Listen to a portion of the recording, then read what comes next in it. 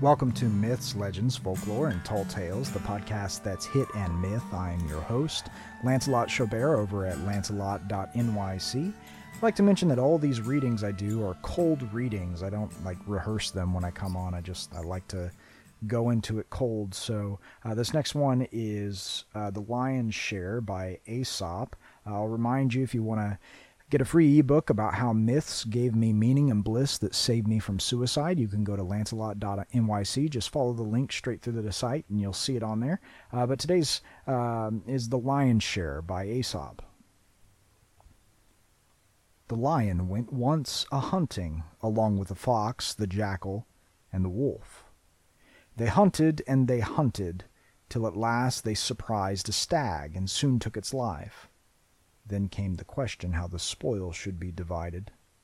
"Quarter me this stag," roared the lion. So the other animals skinned it and cut it into 4 parts.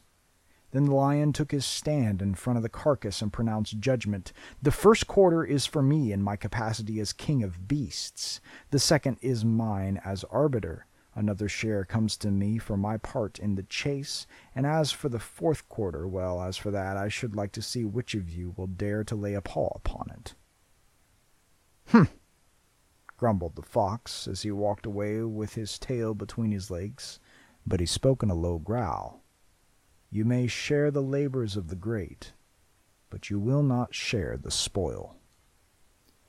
This has been Myths, Legends, Folklore, and Tall Tales, the podcast that's hit and myth. Join me over at lancelot.nyc.